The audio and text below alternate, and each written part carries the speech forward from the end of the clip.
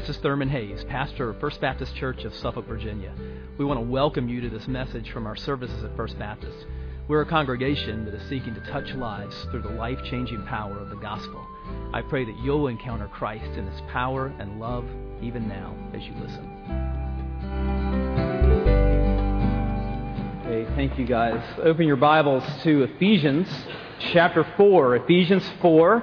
If you're new today, we're walking through Paul's letter to the Ephesians, and we've come to chapter 4 and verse 17. If you're using one of the Bibles in the pews, it's page 978. Page 978 if you want to follow along in a copy of the same translation that I'm using, ESV, if you don't have one.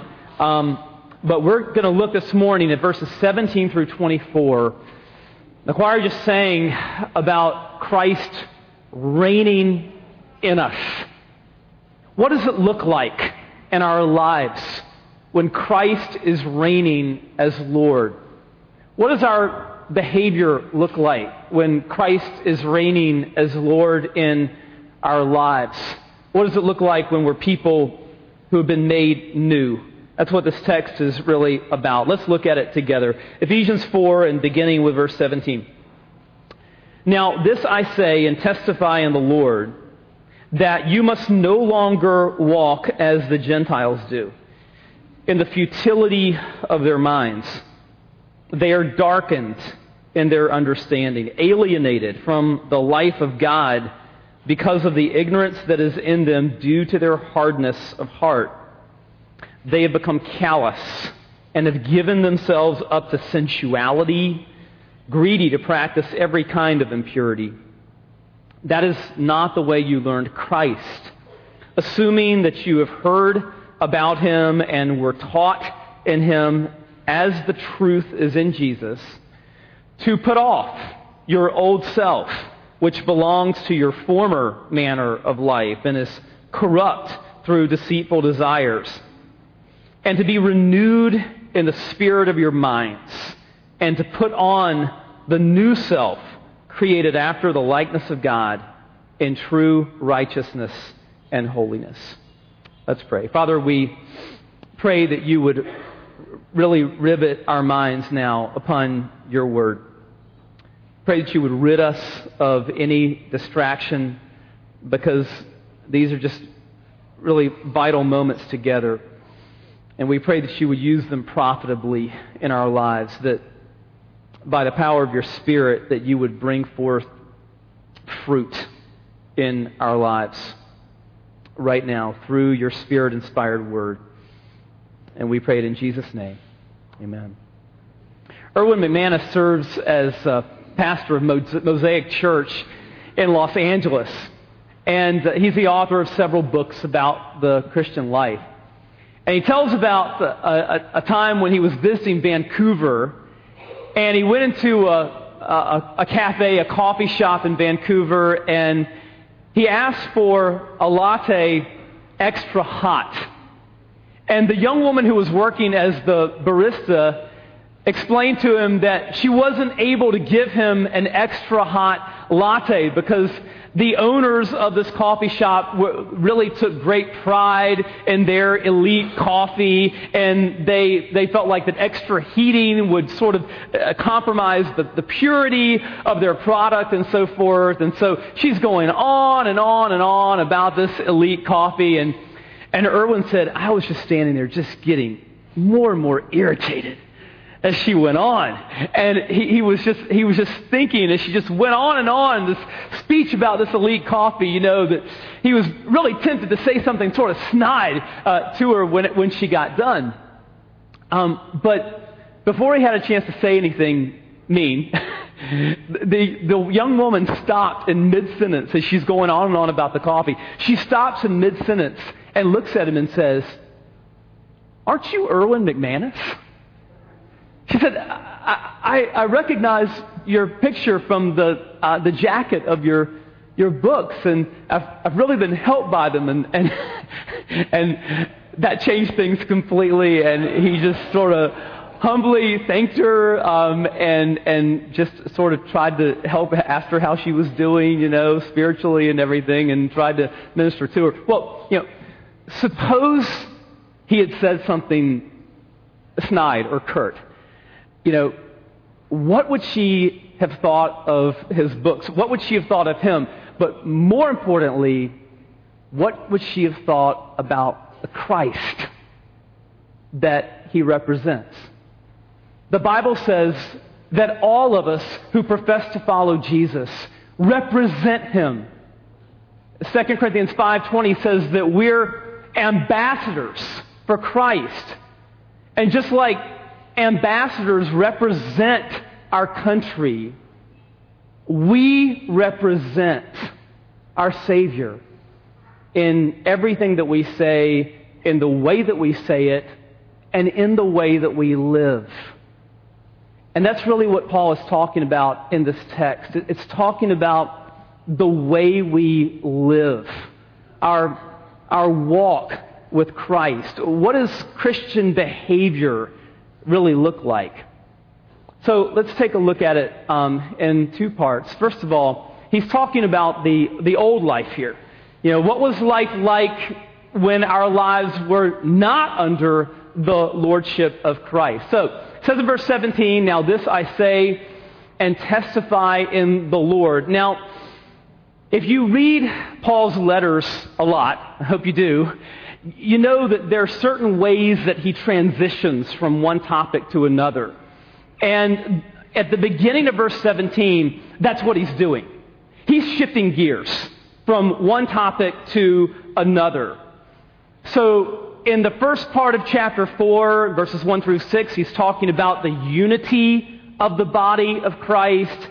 And then we saw, following that through verse 16, verses 7 through 16, he's talking about the diversity of the body, the various gifts that have been given within the body. But now, beginning in verse 17, he's going to talk about the behavior of those who are a part of the body, what our walk should look like. And so he says here that you must no longer walk as the Gentiles do. Walk is Paul's favorite word for living out the Christian life. That we should no longer live as the Gentiles do. Now, when he talks about Gentiles, he's just talking about the typical pagan, non-Jewish person in the Greco-Roman world in the first century. And as we've talked about before in Ephesians, most of the people that received his letter to the Ephesians come from this background. They came from a Gentile background. Pagans, they worshipped idols, and they had that mindset, and they had that lifestyle. And so when he tells them here, you must no longer walk as the Gentiles do, basically what he's saying is, you must no longer live like you used to live. And it's not just the way that Gentiles lived in the first century, but it's what characterizes life without Christ in the 21st century as well. So what is that life like? What is that old life like before we come to know Christ? Well, the first thing that he addresses here is our thought life. He talks about the mind. Before he ever says anything about behavior, he talks about the mind. He says you must no longer walk as the Gentiles do in the futility of their minds. And then at the beginning of verse 18, he says they are darkened in their understanding. So Paul begins here with the mind. Before he says anything about actions, before he says anything about behavior, he begins with the mind. Why? Because all behavior flows from within. Before anything is a sinful act, it's a sinful thought. It begins with our thoughts, our hearts. It comes from within, which is why in Proverbs 4:23, the Bible says, keep your heart with all vigilance, for from it flow the springs of life. The Bible says that our hearts are like a spring. And everything, all of our behavior, the words that we say, the way that we say those words, every action that we take is really flowing forth from the heart through the mind and out into our living. So that means that we should guard our hearts. We should be vigilant about the condition of our hearts. We spend a lot of time and money and energy taking care of our bodies and what we wear. How much time, how much energy do we pour into guarding our hearts, cultivating our souls, making sure that our hearts are healthy and in the right place, because everything else in life is going to flow from that. It's exactly what Jesus said. Jesus said in Mark 7, "For from within, out of the heart of man, come evil thoughts, sexual immorality, theft, murder, adultery, coveting, wickedness, deceit, sensuality, envy, slander, pride, foolishness. All these evil things come from within." I think that was an old horror movie some years ago. It came from within. Okay, well, all these things, all these bad things, all these bad behaviors come from within. They come from the heart, from the mind. And so Paul begins there. And I think really there's another implication that we can draw from what he says in verses 17 and 18. Look at the language that he uses here. He talks about the fact that people without Christ, that there's a futility to their thinking. He says at the beginning of verse 18, they're darkened in their understanding. Later on in verse 18, he talks about the ignorance that is in them. There's an implication that we need to draw from this, and it's this. Don't expect your unsaved family members and friends or colleagues at work or whatever, don't expect them to think and act like Christians before they become Christians. They can't.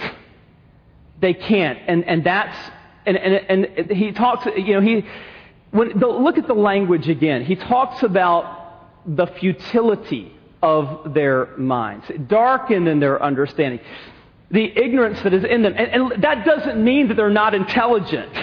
Doesn't mean they have a low IQ. It doesn't mean that at all. What he's saying is because they don't have the Spirit of God as a guide, and their lives are not under the Spirit-inspired Word, the Bible, their thinking is not going, they're going to see the world differently. Okay, they're going to see all kinds of things differently. They're going to see their worldview is going to be different. The way they see morality, all kinds of issues is going to be very, very different.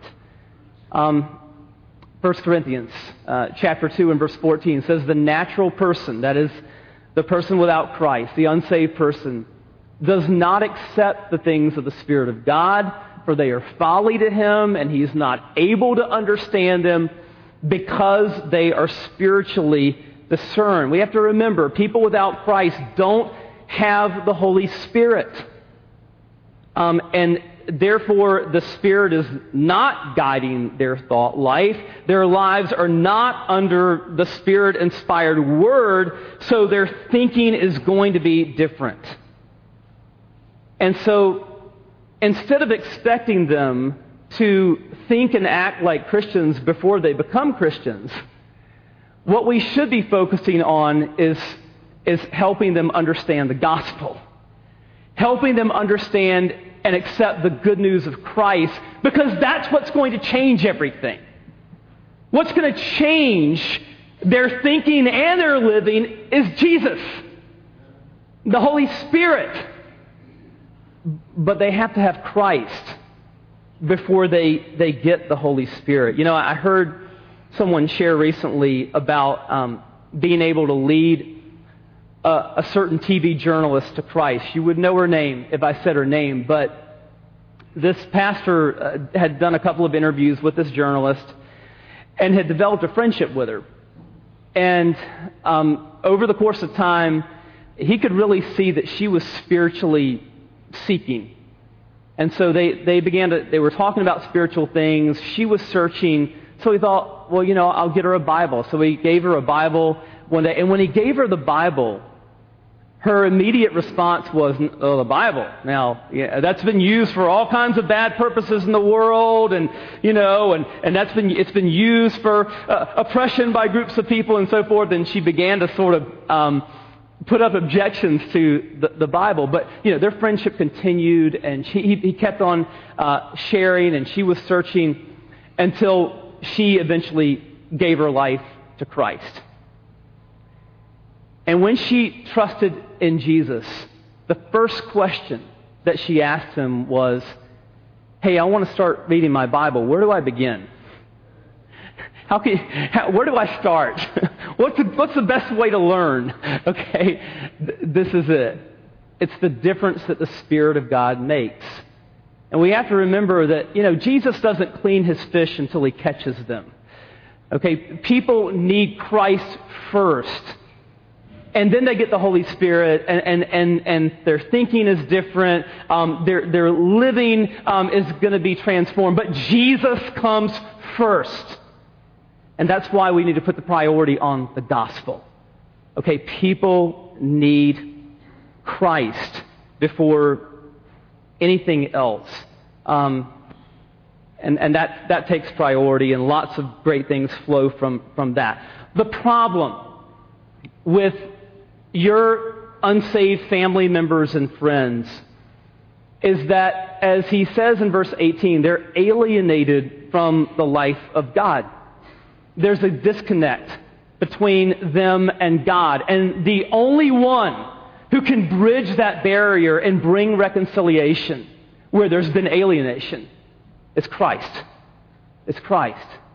So that's what we need to pray for and focus on with people who don't yet know him, is that our unsaved friends and family members need Jesus more than anything else. Now, there's another application that we should get from verses 17 and 18 and 19, and it's this. Only the Spirit working through the gospel can soften people's hearts. Only the Spirit of God working through the gospel can soften people's hearts. Now, look at the language that Paul uses here in verse 18. He talks about hardness of heart, okay? And then in verse 19, he's going to talk about the fact that they've become callous.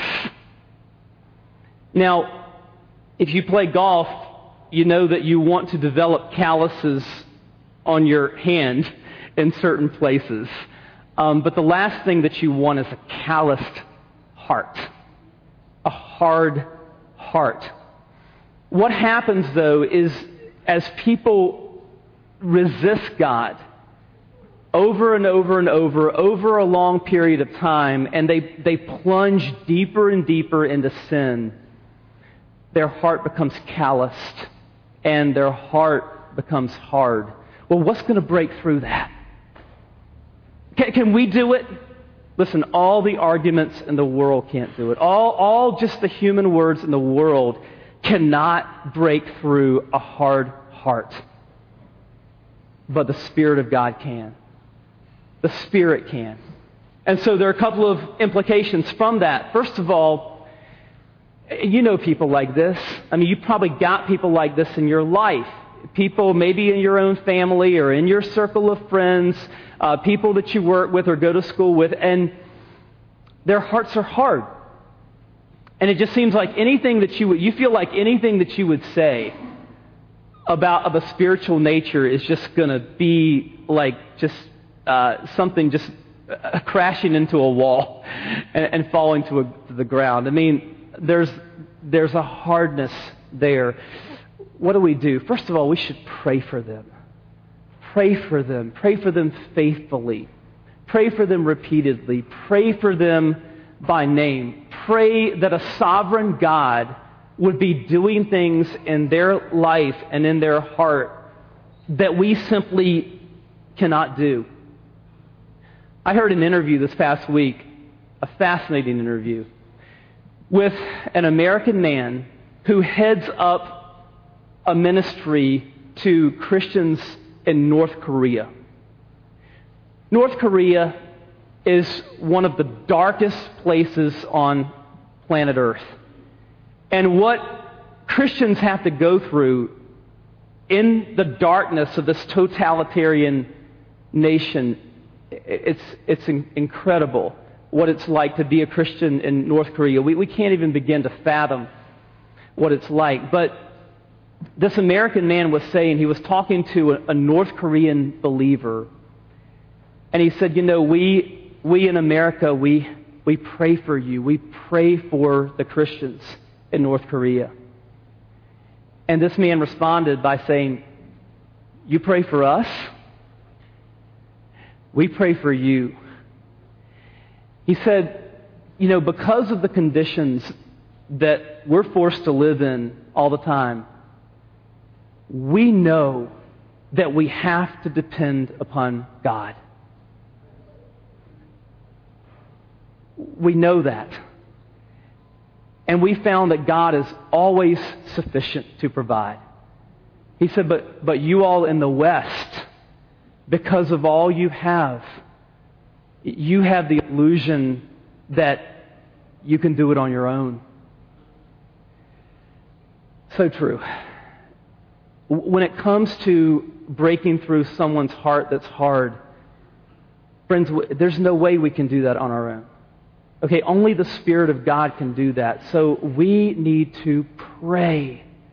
Pray faithfully. Pray by name for people in our lives that need Christ. The second thing is to share the gospel with them as we have opportunity. Share the gospel, because Romans 1:16 says the gospel is the power of God for salvation.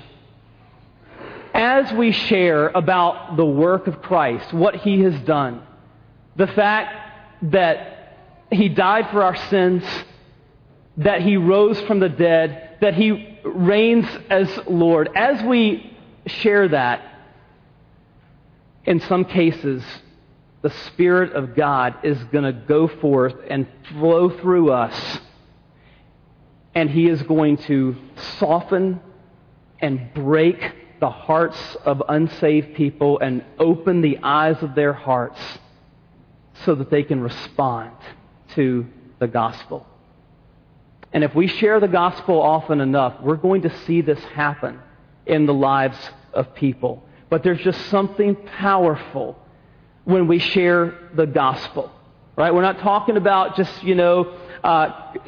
telling people they need to get their act together, or just come to church or whatever. That's not the gospel. The gospel is the good news of Jesus.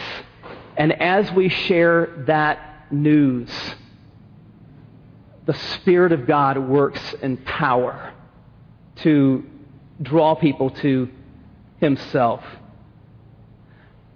Now, beginning in verse 19, he begins to talk about the behavior of people outside of Christ. He says they've given themselves up to sensuality, greedy to practice every kind of impurity.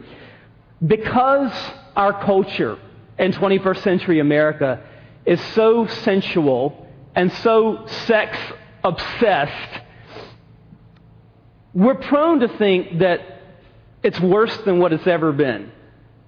And maybe in the sense of the bombardment that comes from internet or TV or whatever, it is worse than it's ever been in that sense. But We are not the only culture that has been characterized by sensuality or by every kind of impurity. There have been many cultures throughout history that were like that, including first century Ephesus.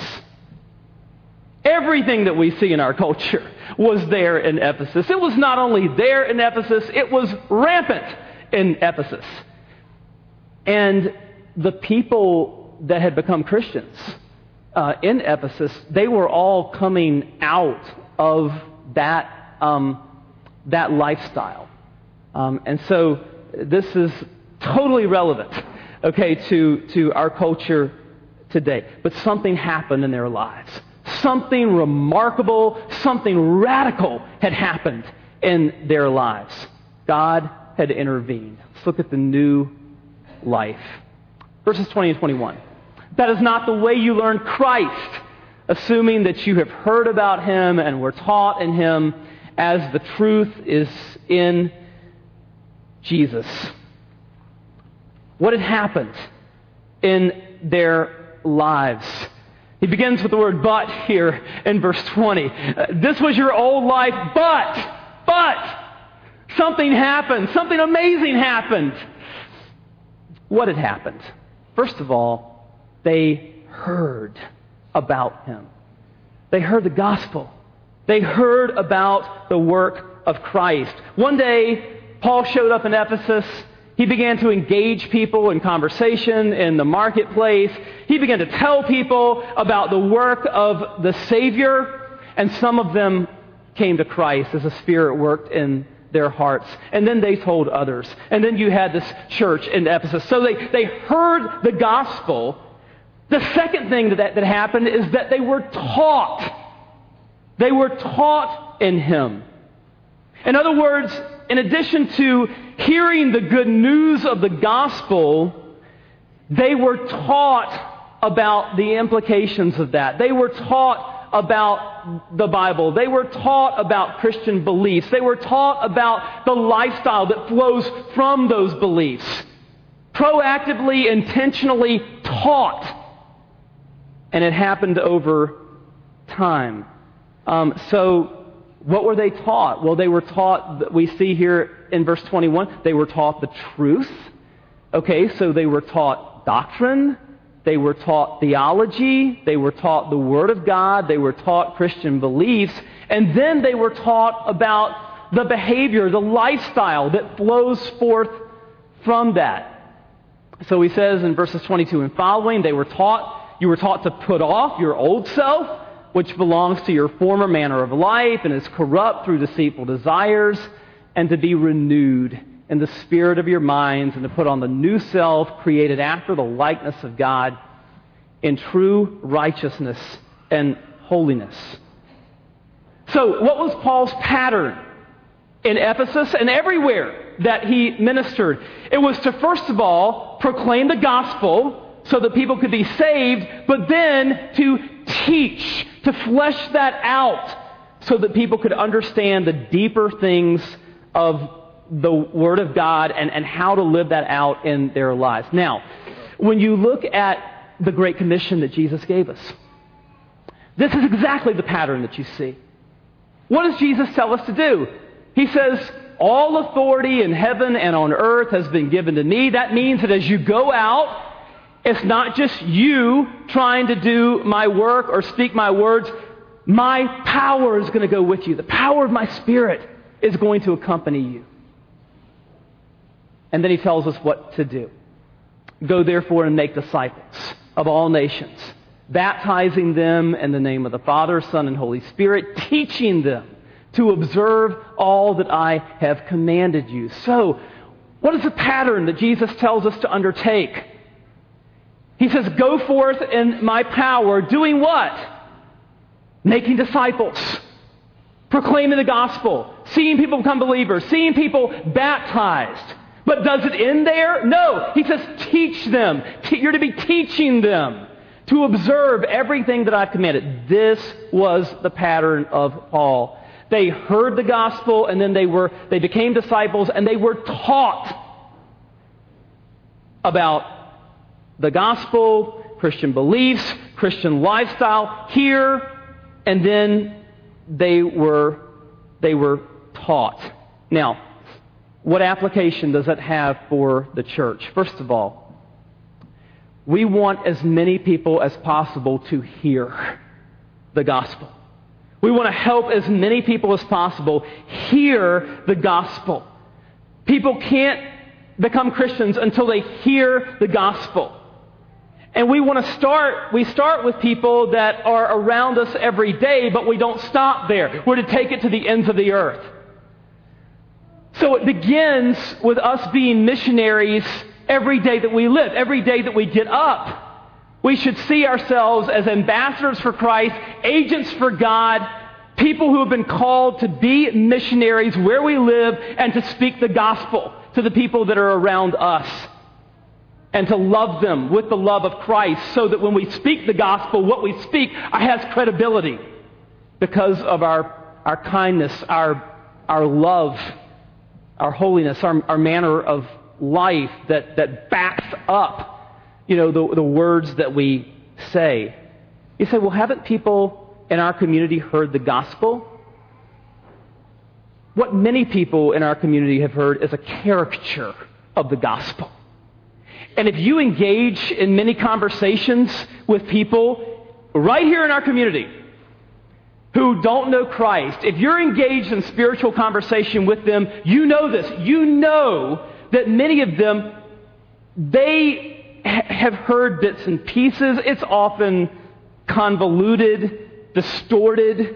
When you get right down to it, they don't understand grace. They don't understand, just the pure good news of what Jesus has done. And it's our job, okay, your job, every day, mine every day, to help them understand truly the gospel of the grace of God, what Jesus has done. So many in our community don't really understand that. But then we don't stop in our community, do we? We've been given an assignment to take it to the ends of the earth. Jesus says, you'll be my witnesses where? Jerusalem, Judea, Samaria, to the uttermost parts of the earth.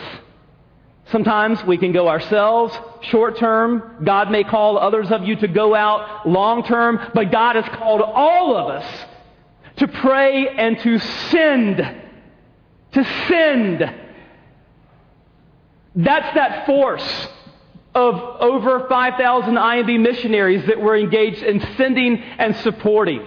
And those that are not part of IMB, but we're also engaged with them as they are spread out across the world sharing the gospel. They can't go, Romans 10 says, unless they're sent.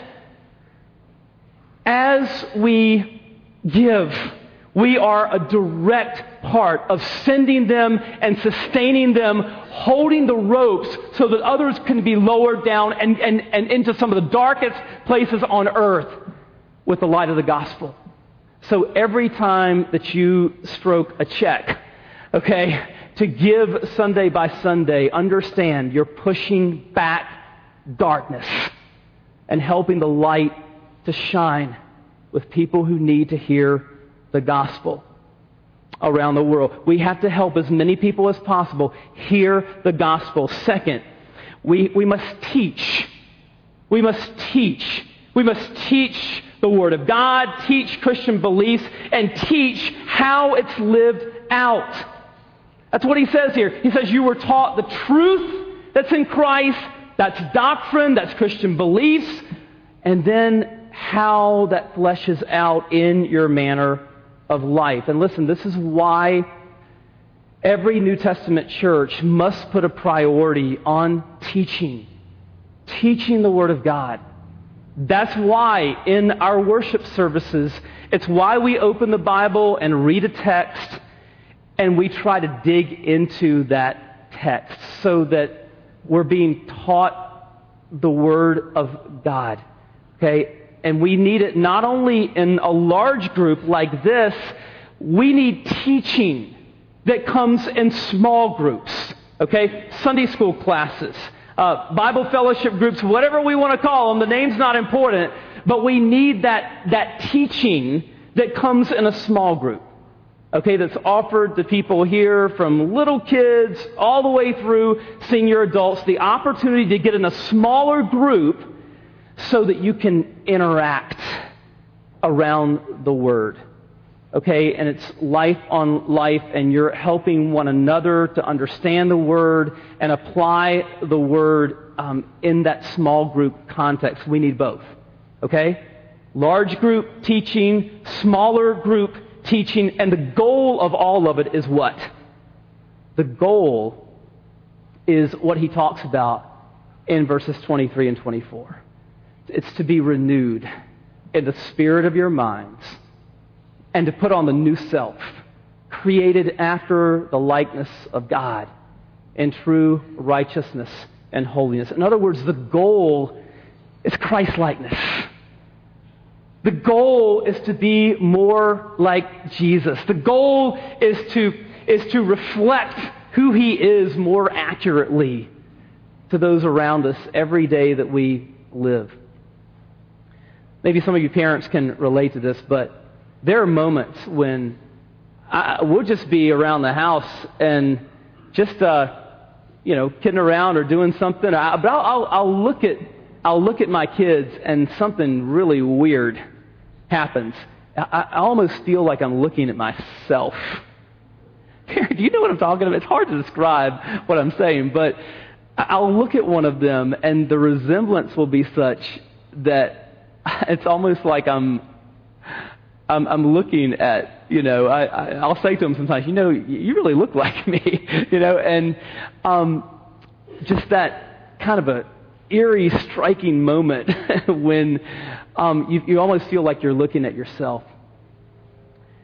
Paul says, really that's the goal here, is to more and more for us as children of the Father to look like Him, to resemble Him in His character.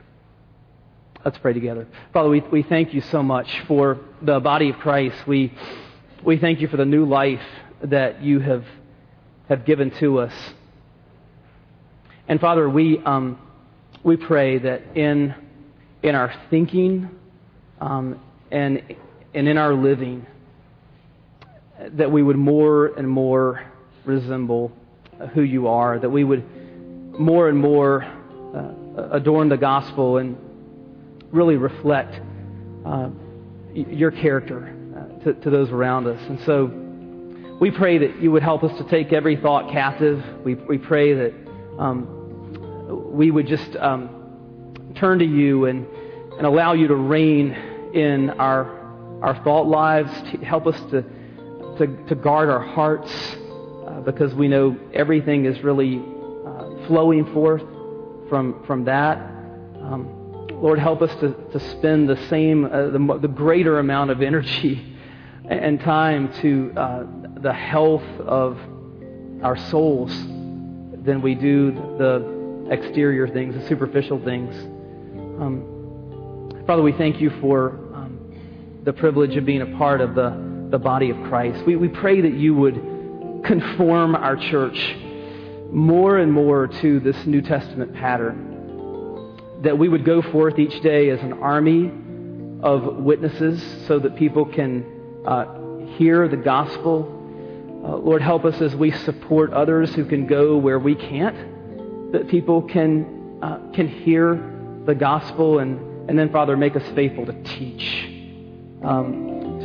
and make us faithful to learn what the implications of all of that are in our lives. So we pray that You would bless all the environments where that takes place here, our worship services, our Sunday school classes, every group and ministry, so that more and more our lives, our thinking are just saturated with Your Word, and we're living in the power of Your Spirit, and we're conformed more and more to Your likeness. We pray it in Jesus' name. Amen. If you're here today and God's speaking to your heart about a relationship with Him. In just a moment, we're going to stand and sing. And if God's dealing with your heart, you want to talk with someone, I'm going to be right here at the front. And as others stand, just come and share with me what God's doing in your life. Maybe you're here and God's speaking to you about being a part of our church family. We want to invite you to slip out and to come as we welcome you today. Let's stand together as we sing.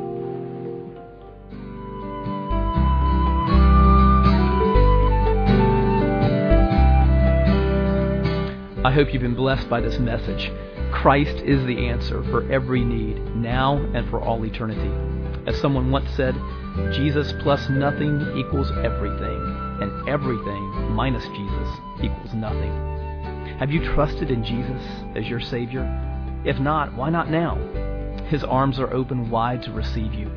It may help to pray a prayer like this. Father, I know that you are holy and that I have sinned and fallen short of your glory. I know that you are a righteous God who must punish sin, but I believe that your Son Jesus took my punishment for me, died in my place, and rose from the dead so that I could have eternal life. Right now, I turn to Jesus and trust in His finished work for me. In His name I pray. Amen. You know, the Bible says this in John 1:12. To all who did receive Him, who believed in His name, He gave the right to become children of God. And that means that if you've received Christ, God has adopted you as His beloved child, His very own son or daughter. Just imagine it. Almighty God, the Lord of this universe, the one who possesses all authority in heaven and earth, is now your loving Father, and you are His child.